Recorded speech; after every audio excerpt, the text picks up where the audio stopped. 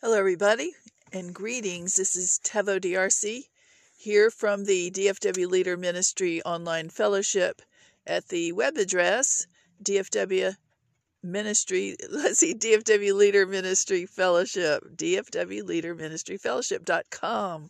We're today because we want to talk about servant leadership, and we're going to talk about the different styles of charismatic, primarily people that seek the Holy Spirit kind of government doctrines and their fruit. And that's where I've found my worst cases of legalism, since I never grew up as a charismatic, around that kind of white Western European Levitical patriarchism, matriarchism, shepherding, covering shepherding. I never was around that till the Lord led me in the 90s to study the spirit of prophecy.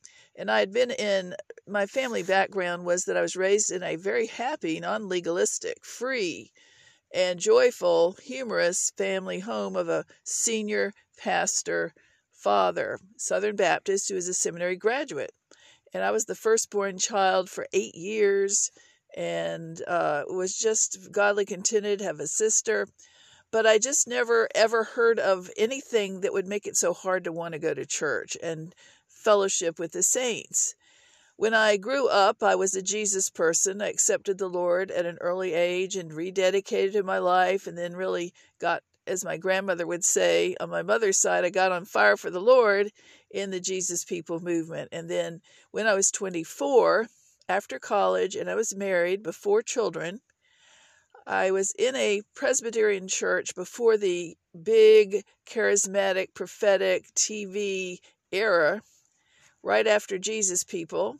And I was sort of around town, as I'm always sent around the region, getting involved in repentance for racial healing. It's been my life here and there when I can find it. So when I was in a church, married, and sitting there one day at age 24, half charismatic, half Presbyterian, and when I go to any kind of church, it's not because it's black or white, Presbyterian, Baptist, Catholic, it doesn't matter. I'm just sent there. I pray about where you want me. Is the sermon good? Are they teaching correctly? Are they okay? And then I'll go. So I was there, and the Lord put on my heart a very peaceful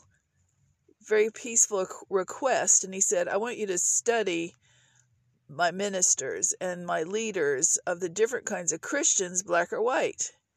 Know their doctrine, know their pet peeves, what they don't like, know their styles, their worship, and so forth. And then one day I'll have you build bridges of understanding between the groups, my people. I thought that sounds interesting, but I never knew what went on until I got out and life unfolded. So as I say, when I grew up with a very happy, harmonious household. And I just never heard that there was any such a thing as a pastor wanting to possess and own God's people. I never knew there was weird offering taking. I never knew there was such thing as shepherding or prophetic. Everybody's got to make sure that they're under so-and-so and that they are only a member of one church, that they have to be a member or else they're talked about. That came later, and it's sad to say ruined my whole life of wanting to do it that way. There's no reason. The bottom line is this. Let's go to the bottom line. The bottom line is not about wanting people to be in church. That's the Hebrew 10 command, but it's not legalistic, not something you accuse people out of. All right? What you do is you assess. And so all the things that I mentioned, covering, who are you under, weird stuff that goes on, it breeds relationship attack. It breeds impure, unsweet, no harmony, accusation. Gossip and backbiting is accusation of a relationship. It is not EORR, equal opportunity, real respectful, because they wouldn't gossip about them, blackball them, do things that are improper, untoward, in the name of Jesus Christ following. If they really loved them and respected them, they would make an appointment in Matthew 18:15, up front, confront respectfully. Or Galatians 6:1, go in the spirit of humility and correct them if they're the leader. So all the things that have made my radar blip were when the Lord put on my heart, I started seeing these things. I got jumped in a public setting twice, maybe more than that, just for showing up. No dialogue, no relationship, no valuing, no respect. And I was a minister, a peer. So all these things are going on. These things are not right. They're going on in different parts of the United States or around the world, where there is a religious spirit in the ministry, where there's false teaching in the ministry, where there's relationship devaluing and legalism and law in the ministry. And that's why I'm speaking up, because this is God's new move and we don't want to mess it up. We don't want to be involved in harming it and making people not want to go to church when maybe this is the last call before Jesus comes himself. That's my point. It can be black or brown or white. But when I mention my nightmare, the Levitical patriarchism, it's only been Western European background. And the reason I know is that I was always, as a pastor's daughter, freely, whatever God says, do it. That's the kind of, you just know that as a pastor's daughter, you're raised by great Christians that are polite. You observe the boundaries and you abide by the boundaries in order in James 3:17 style, and then you leave. You're on your own turf, do your own thing. That's all I ever do. It was when I showed up in the false doctrines that are huge in different big places, a lot of people, that I realized that something is not right to be that tough on people just for wanting to follow Jesus and getting to know him.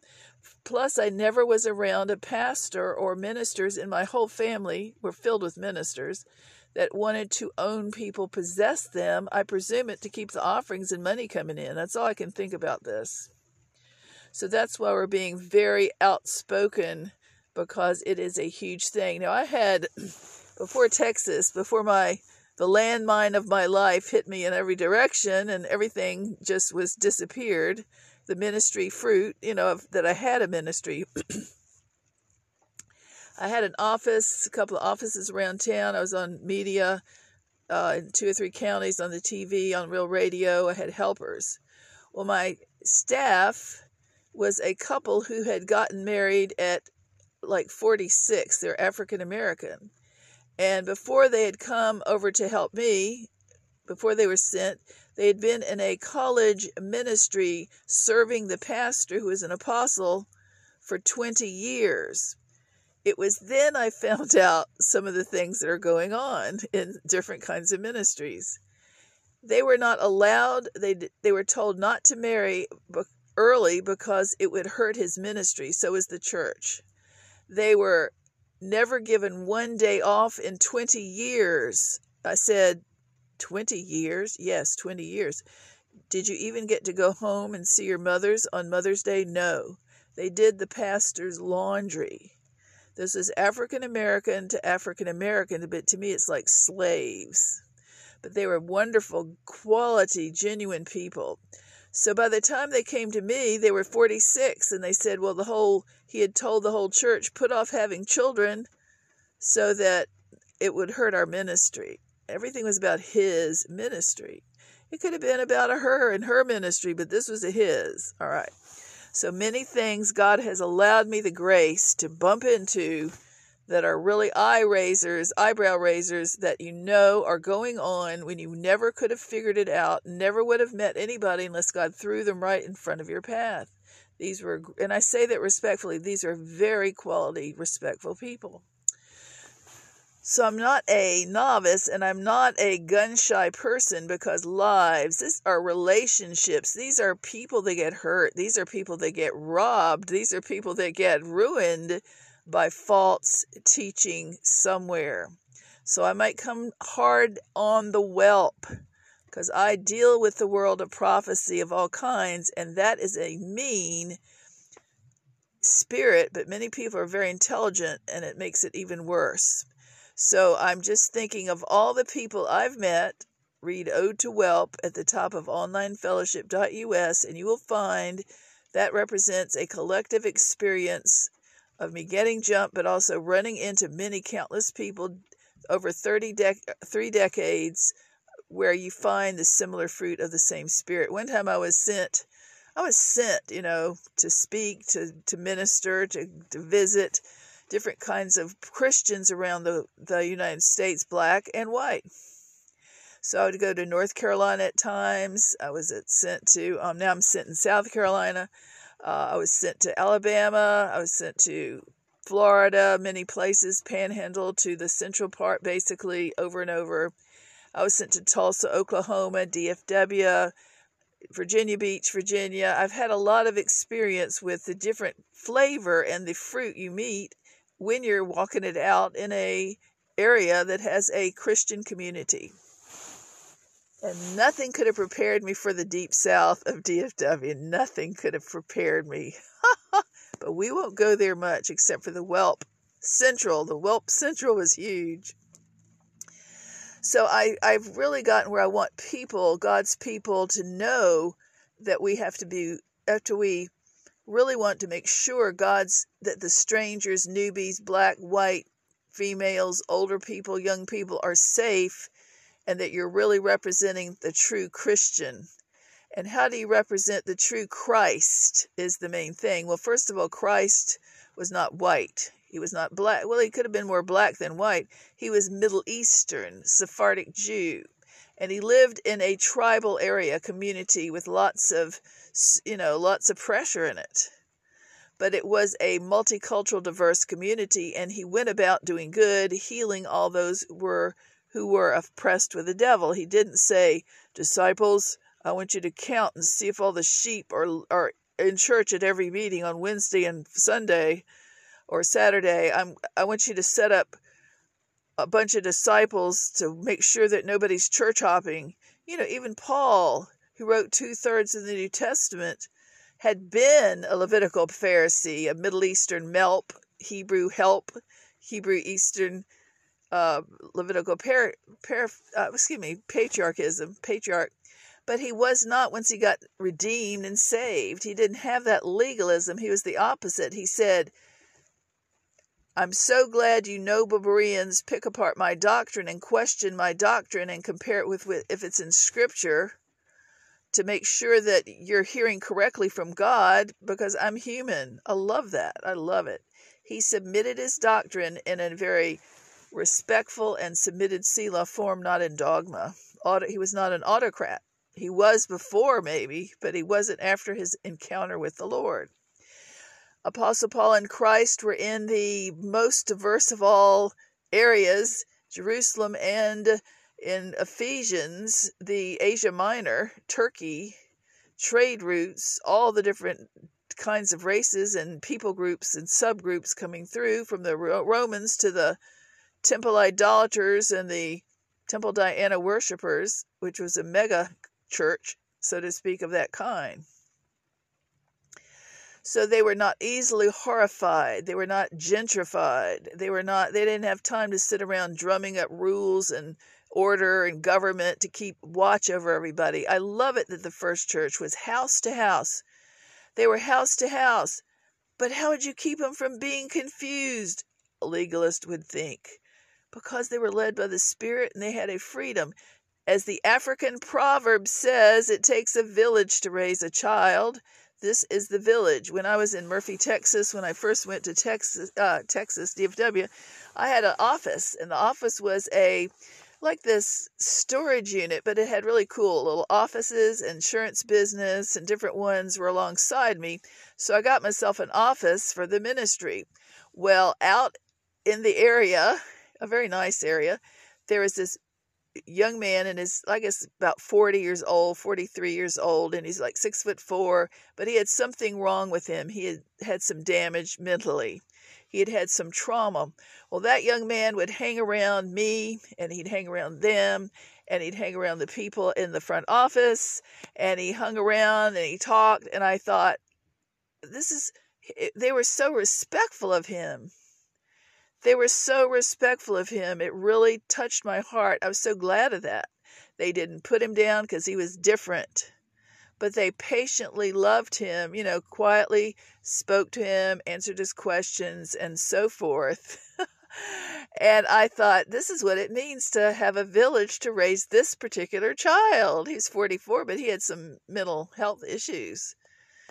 One time, this is why I know that you have to be ready for anything. One time this man, I was sitting there's a window in my office, you could see in. So the young man, the 44-year-old, 6'4" gentleman comes in to chat. So I let him, there he is, we're chatting. He said, "Dr. T," I said, "Yeah." He says, "Some woman, she tried to seduce me. She tried to pull me down to the floor." And I went, "Oh, I don't want to hear this." But I said, "Oh, really?"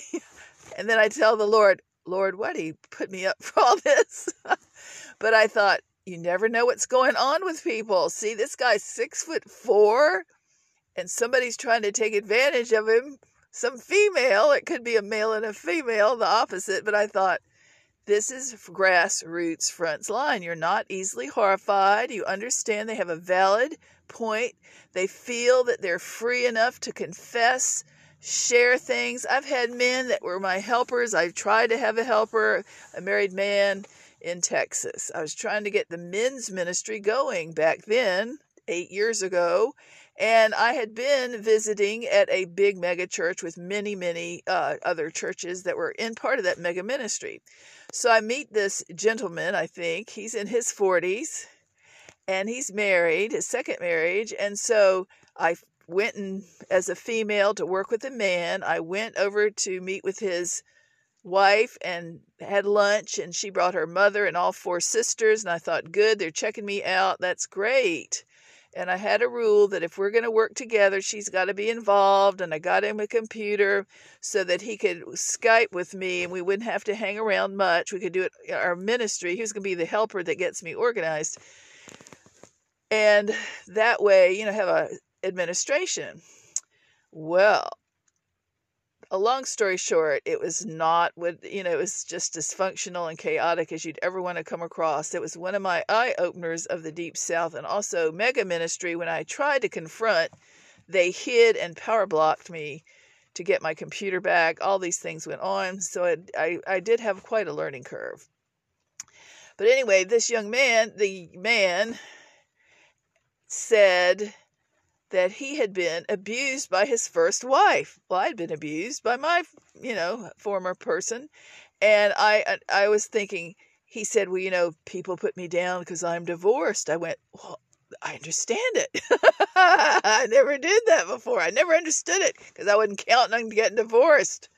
But I thought, I have empathy. Nothing is going to make me put you down, no matter what you've been through, what you've done, what you've said, what you haven't done. I understand life is just hard and we make dumb mistakes, and sometimes we can't help it if we are forced to divorce. So this guy was another 6'4" big guy and respected me. I respected him. And so I thought, he had been abused by his wife. He told me that, and he said that he had, been put down for being divorced. I thought only women got put down by divorce by the Levitical patriarchs, but maybe not. But anyway, so interesting life, but I really respect all people. And as a person, my parents raised me as the firstborn. Maybe I was like the guy. I'm 5'9", 10. And so I remember helping with the suitcases, and my little sister is 8 years younger, but I was just treated like a friend of my parents. They didn't let me push them around. I didn't want them to. They had the authority. But I was just brought up to think that, if I relate to one person, I watch out if they're married and I'm not, or if I am married and they are. I always watch out for the right thing. I don't ever work with a person when I am married. I was never working with anybody I thought had chemistry. I don't do that. I watch out for that. And I watch out for them. I want to be my brother's keeper. A real Christian is their brother's keeper, their mother's keeper, their sister's keeper, and that's who I've always been. I don't think we need to make a big deal about it, but the reason we are is because we're afraid. A lot of people are just afraid in the Christian community. They're afraid they're going to lose control, or that they're going to be talked about, or that they are going to be taken over because their mother was a bossy person. And see, I've seen too many things in leadership, males and females, to this day, that now I really know how they're thinking a lot. I never know exactly what we'll do. The thing is to go research doctrine. So when all these things come up, I researched how my dad and I related, my dad and his wife related. He related in Ephesians 5:21 in marriage. Mutual submission and the fear of the Lord, with the husband being the tiebreaker in case of a big, they can't agree. And that was how it is. That's how I was married. That's how I believe life is. You're just going to work it out. It's not going to be some big eye ruling over the chattel. I've never seen that until I got out in the Christian community. These same kinds. The doctrine is, when you have the study of Levitical patriarchism shepherding, the white version of it, it is really a lot like the Pharisees. It's a lot like the Pharisees that threw the woman down who was caught in adultery at Jesus, hoping he'd stone her with them. They accused the woman, but guess what? The LPs never accused the man. They just bring the woman. There's an ought against females in the Levitical patriarchism doctrine and community. You go back to that, to the Eli Tempeli priesthood, the user, abuser, accuser of women and money priesthood, right before Ichabod was pronounced by the unknown, faceless, nameless prophet in 1 Samuel. Then you go over to America. You look at the colonial settlers up in the Puritans. Now, all of these good things that all of them did, the New England patriarchs, we are grateful for that. We're thankful. We're happy it happened. But within that crowd, there must have been a few with false teaching, because they came up with these Salem witch trials, which accuses females. It's similar to the whelp. It may be where it comes down from in America. So the LP tradition is they can't negotiate. They have to accuser spirit. And the whelp up in New England, the patriarchs, they would write the book like Nathaniel Hawthorne's The Scarlet Letter. Well, only the woman has to wear that scarlet letter. Where's the man? Is he wearing one? It's only there's something about women. They don't get women. They don't want women. They don't like them. They're afraid of them. They're immature. There's something about that spirit. It is disrespecting, but also evil. In the Salem witch trials, which I've studied, they have what is called, they presented spectral evidence. Google that. Spectral evidence was, back in the day, the New England patriarchs got out there. They would have dreams and ideas and vibes that were spooky about certain women, and then they'd say, that means they're a witch, and they'd accuse them, and then the judges of that day took that as evidence, and they killed them. So this is not some, fun, a little mistaken error. This is like really terrible. It does things. If you look at Samuel 1, when the lone leader woman, Hannah, appears suddenly onto the steps of the temple, the elderly, toxic, experienced Eli high priest is there sitting there taking a break. Well, he sees a mother of the house of Israel alone on the steps, and her shoulders are weeping. Her shoulders are shaking because she's weeping, and he says she's drunk. He accuses her instead of assessing her as, what's wrong? He's compassion fatigued. This one lone woman who appears by herself is really getting away from being persecuted, and she's there with the blessing of her husband Elkanah. The other wife, Peninnah, is on her case and persecuting her badly because she is barren and Peninnah has many children, and she's rubbing her nose in that. So we find that there's no relationship interest, there's no respect for the lone female, because the Levitical patriarch is too, he probably sees this person and he's counseled 1,000 women through the years. He's his middle-aged patriarch, and he says, I've seen 1,000 like her. They're just got baggage. They're just one more time waster, those mothers that show up. Single, man. she's just probably another drunk.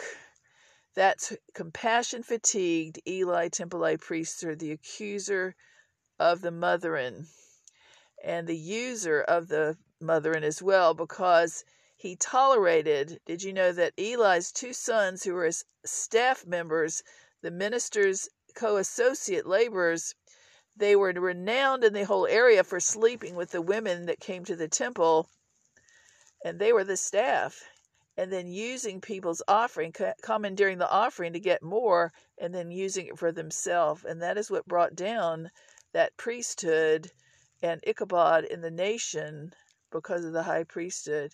They were committing adultery, fornication, and they just did it. They were serial users and abusers and accusers. So we want to make sure we're not doing that. I look again at the 1 Samuel Eli temple high priesthood, which I've written many, many things on through the years, last 12 years. And we notice that in the New Testament, it would be likened to the pastor's 5-fold offices in Revelation 2 through 8 through 19, where they are the lost first love lampstand. They're working hard. They're making a lot of money. They're doing a lot of things in the temple service of the Lord, but they're now hardened and dry and even decadent. And the relationship respect is not even a factor. That is the big deal. There is no EORR, equal opportunity, real respect, but there's also user, abuser, and accuser. So let's watch it for this move of God. He's not tolerating in any of it. He wants servant leadership, not autonomy and autocracy. He wants it to be family and community. Ephesians 4 speaks for that.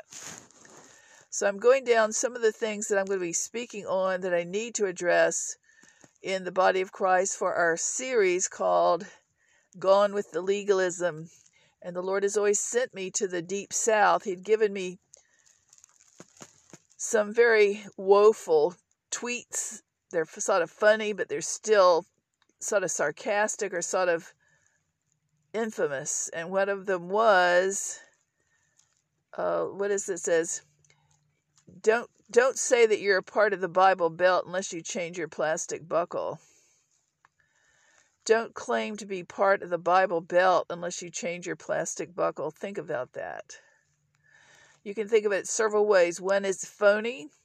2, a plastic buckle doesn't keep the pants up. So I'll put it like that mildly. Anyway, it's time to be this forthright. But it's also time to have fun. I really feel a joy for the people who are not like this. For the remnant, I feel real peace. I feel you better get your act together and do what God is telling you to do with all your might. I've got to do it myself. I admit I went through a lot of pain, and I had to forgive a lot of people, and even had to forgive myself for just being tired and having a lot of pain. A lot of people would think, I say that, one reason, because I know a lot of people in the suspicious, never talk to you category will think, man, she did the deed. She did it. That's what they all love to think. That's a Levitical whelp, male or female. That's what they like. They won't ask you. They won't talk to you, but they'll love to think or have their nightmares and dreams like spectral evidence. That's why I'll talk about it, because it doesn't bother me. Anybody who thinks I've sinned, feel free to ask. Anybody who thinks anybody else sins in this move of God, if you're that inquiring, if you got to know, if you're that bad about being a nosy busybody, you better call these people up and confront them. Matthew 18:15, Galatians 6:1, lest you fall into it.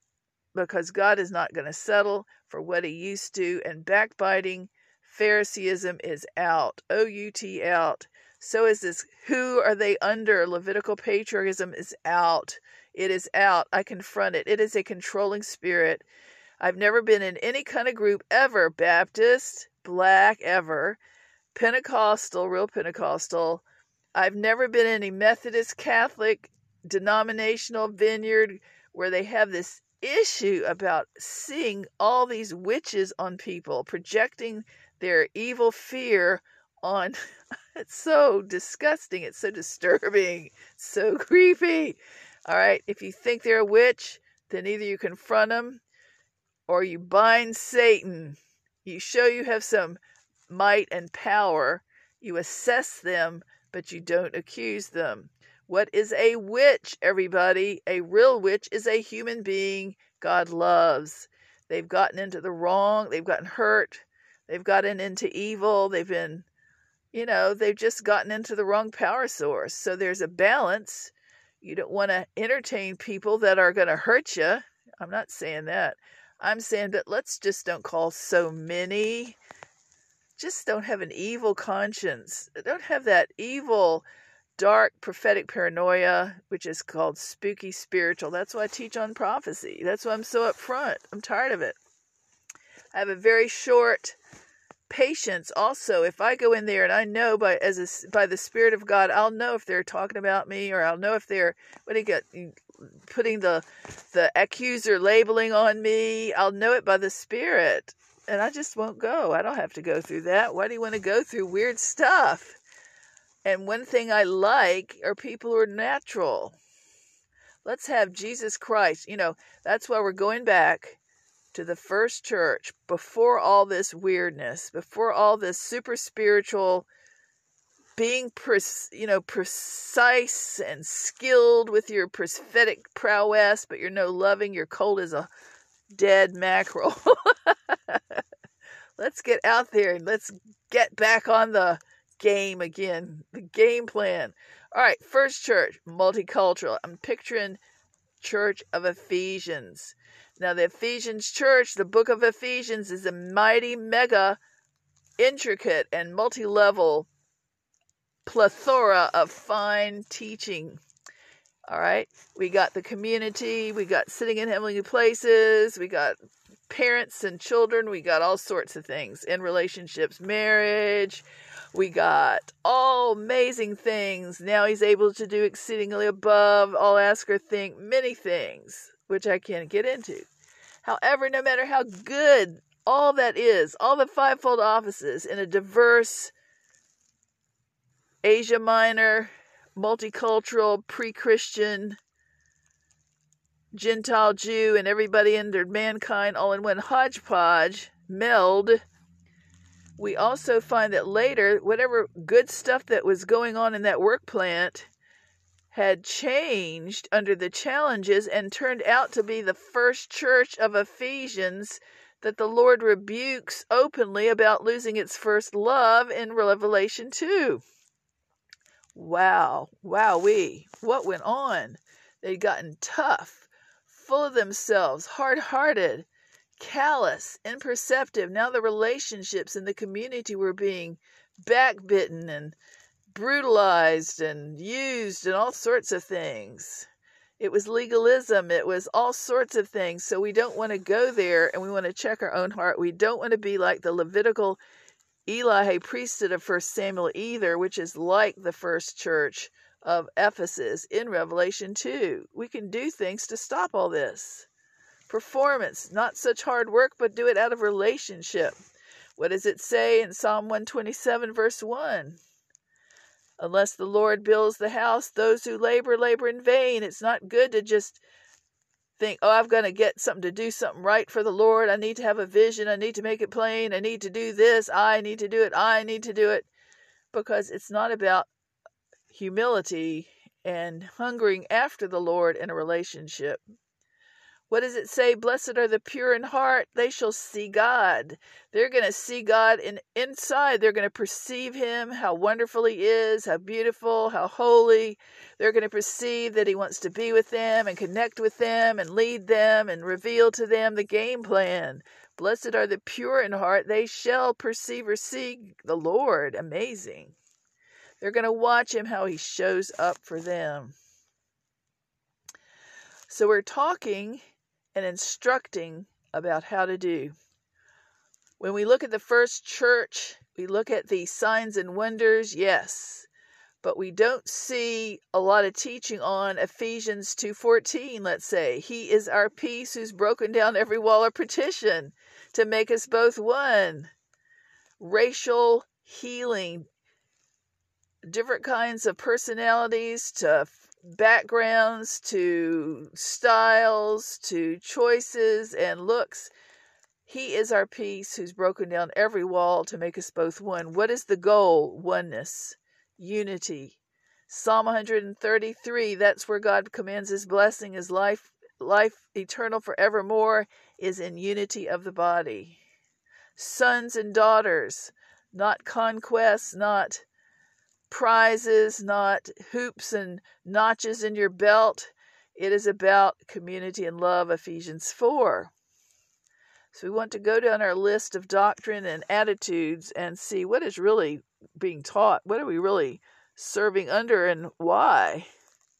Who are we really going to serve? All these people that want to do it? Or are you going to serve the Lord? That's my question.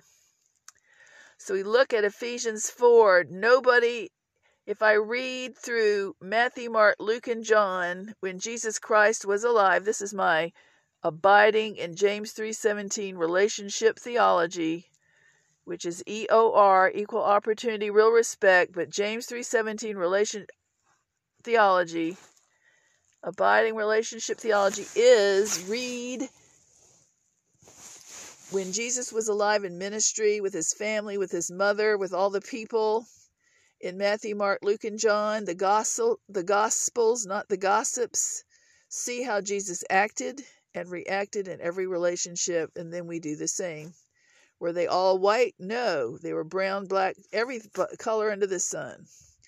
How did he do it? Did he set up witch watchers? Did he set up counters to see did they cross over, and when they hanging out at one disciple's church one day and 1 week, and did they go and hop over to another one? No, I don't see anything like that. Jesus went about. Did Jesus sit in his prophetic office, untainted, not letting anyone too close to his aura, because his holy anointing might be fouled? No, he was not like that. He was not untouchable. He was not unrelatable. He didn't see himself as over everybody. He saw himself as out with them, like the shepherd, as a wise prophet once said. He was like a shepherd with the scent of sheep on his clothes. Now, you don't want to be, Jesus had to have time off too. I'm not saying to get too overboard in that, but there's a balance. Jesus played with the little children. That's a relationship. He related to them. He equal opportunity respected them and loved them. He treated the women, if you read about all the women mentioned, his mother, the woman at the well, the woman that caught in adultery, Mary Magdalene, the normal general people out there, he treated everyone equally. He never had any kind of woman, thou art bound. He never had any woman, better sit 3 steps back, or you're going to be up with the men, and we can't have that. It was not that hoity-toity, and it wasn't that disrespectful. It was much more low-key, tribal, not structured, but tribal. When Jesus really got on a hissy fit, he never had a hissy fit against the normal person, the natural people of the day, where they believed or non-believed. But what he did have a hissy fit was whenever he had to deal with the Pharisees.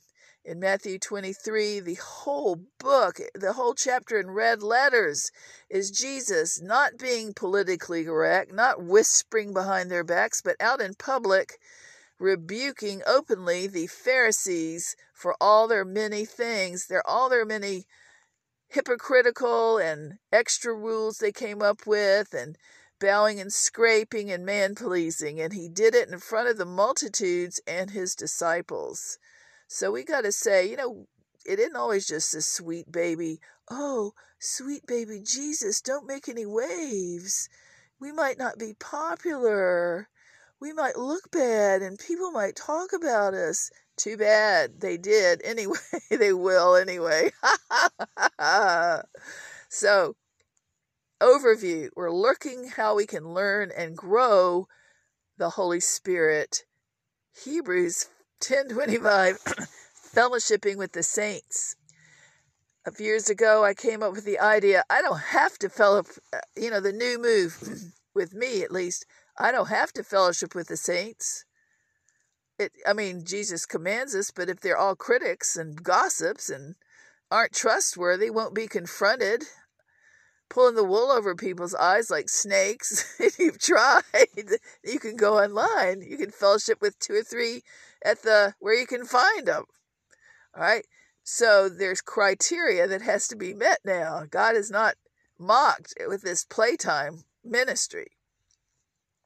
So we can look and we think, yep, there is the escape clause, the 2 Timothy 3:1-5, from such turn away fellowship, if they're all accusers, boasters, denying the power thereof, lovers of themselves and of money, from such turn away command. That's a command too. So it is with 1 Timothy 6:5.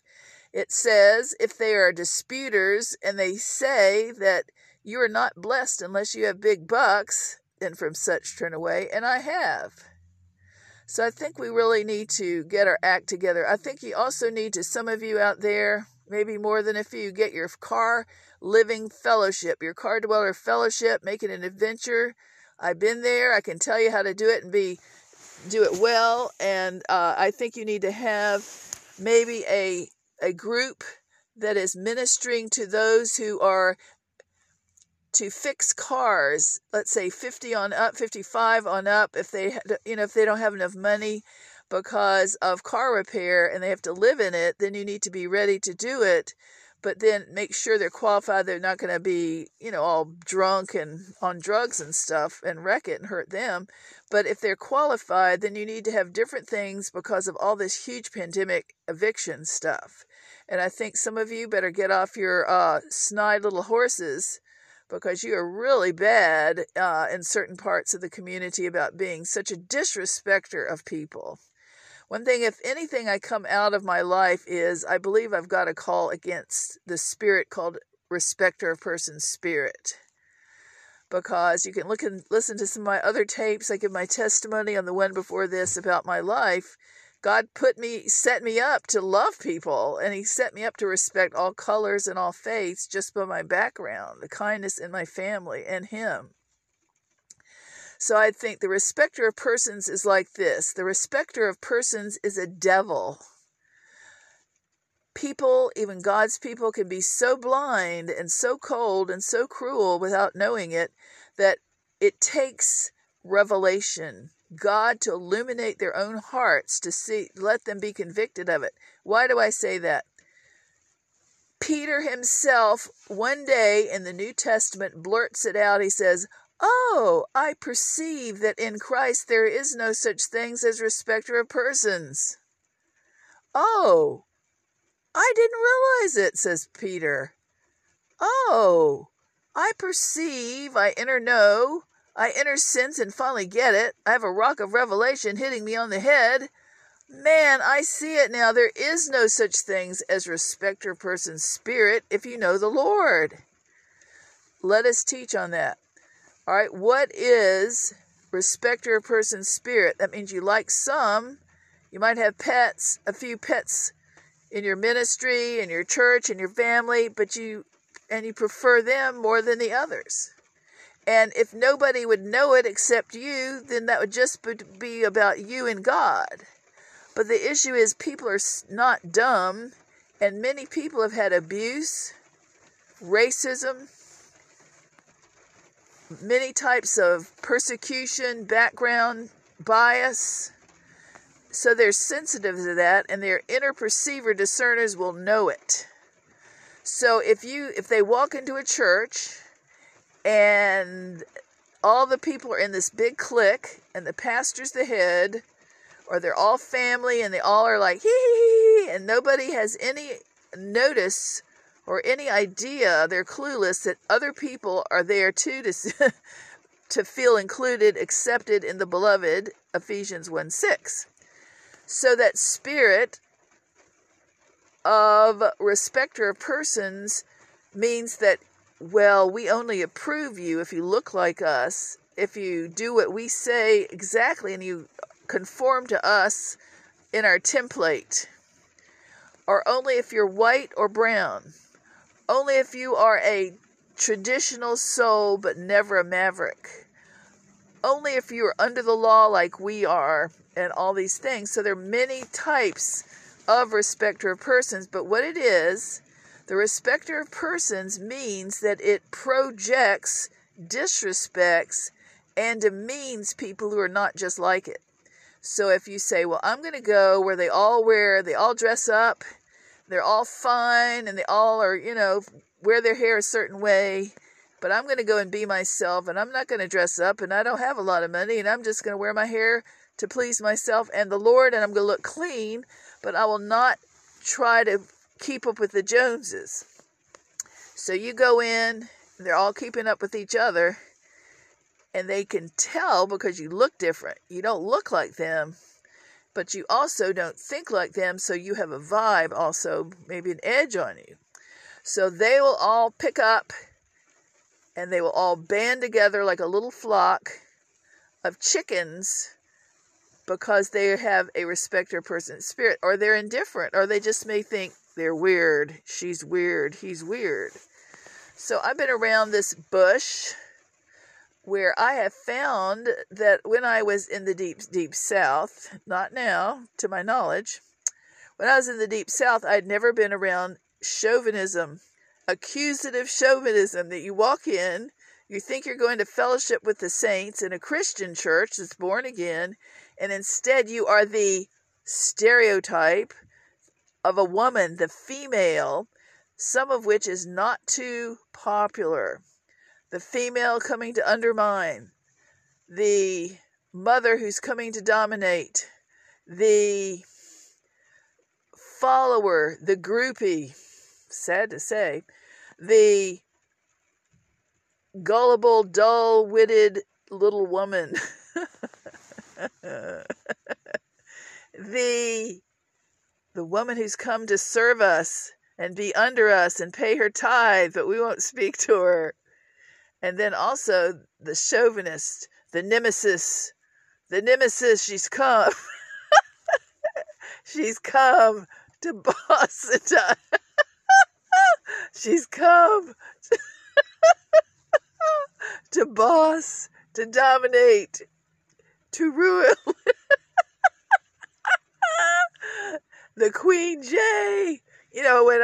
As a Baptist, you don't do this. This is charismatic stuff, right? So I retreat to my Baptist sanity, the sacred Baptist qualities that are so healthy and so mature. And then I go as my grandmother's child. I go as a noble Berean to study what's in their doctrine. What in the world is in their doctrine that as a new person you're jumped, accused, which I have been. I got accused in 2010, my last time for going to that kind of church.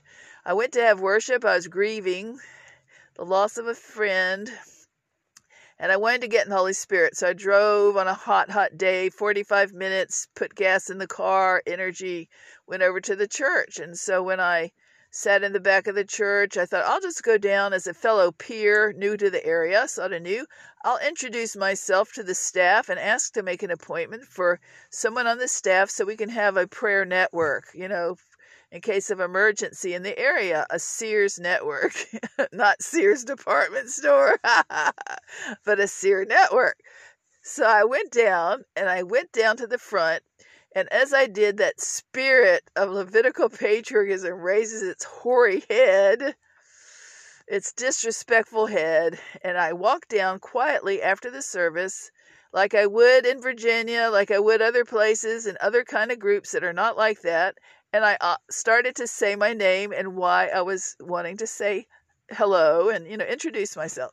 They didn't give me a chance. The man who was the famous prophet's brother, who was younger than me, grabbed me by the wrist as a female, a little woman, grabbed me by the wrist and put my hand in my wrist of the new person into the hand of a waiting female. Well, that waiting female was an autocrat, a Levitical matriarch, and didn't let me speak my name again or tell why I was there. And she was 10 years younger than me, I believe. And she started to rebuke me. And the first things out of her mouth was, "You're out from under spiritual authority." I said, "What?" she had no clue who I was. And I'm an experienced minister office. You're out from under spiritual authority, and God is sitting you here to sit in those seats for weeks until it's, And she pointed to the congregation. Well, I was grieving. I was not in the mood to be rebuked or, disrespected an elder. But she kept on getting louder, and I thought my energy was draining, and I thought, I'm not going to get in a fist fight with this lady. So I quietly left, but it was just disgusting for that kind of rude mistreatment of a new visitor. This is what the devil is wanting to do, to make Jesus Christ, the Messiah's name, unsafe. And I'm speaking about it. If you want to pick my brain, if you want to find out my theology, this is why, and I meant to say this earlier, this is why Galatians 1, 1, and 2 is so valuable right now, because of weird, thorny issues like this, just for trying to fellowship with the saints, Hebrews 10, 25. Galatians 1, 1, and 2 is mine. The Lord has given me specifically for this office, this house. Like Apostle Paul, apostle, lowercase letter, servant leader, apostle, not sent out by any one man or any one group. I and the brothers, of course, their sisters, with me. All right? Not sent out. Sent out by God, not by man. Sent out to help people, to fellowship, to love them. James 3:17, community. Ephesians 4, but not to be under them, boss them around or have them boss you, censor you. And then I and the brothers that are with me, Paul writes it. He wrote 2/3 of the New Testament. He says they're with me, not under me. So they're co-laborers. Now there's chain of command, but they were co-laborers. They were servant leaders, and they were thriving. They were not trying to rule or own or collect people, make people follow them or be under them. So we have to really be careful more than ever, because this doctrine of hoops jumping, bowing and scraping is big in the whole United States in different parts. And I teach defensively, but I teach provocatively on purpose, because some people really need to know about it. It's not taught, because in the grassroots, where money is big and thinking is small, money is tight and rules are religious and always right, you got to make sure you know your freedom in Christ. That's why God has birthed online ministry. DFW Leader Ministry, fellowship.com. Short version, onlinefellowship.us. For anyone who needs it, for ministers, black and white, people who just don't know they have the freedom in Christ, and they're tired of being run roughshod over and run raw over by the law. This is Taveau DRC, submitting it all as a Selah in James 3:17 form. Just because I mentioned the whelp, just because I mentioned some false teaching, just because I mentioned all this stuff, doesn't mean I don't love them, doesn't mean I don't have a pure heart, doesn't mean I'm biased against them. I just respect them, but I don't like their false teaching, because it hurts people and ruins Jesus' name. That's why I'm talking about it. Feel free to call me up. Feel free to make an appointment. If you hear my name being gossiped about, just know they've never talked to me directly. If they would have found out what a lovely gem I really am in James 3:17 form. God bless you. He loves you, and so do I. This is Taveau signing off for now. God bless you.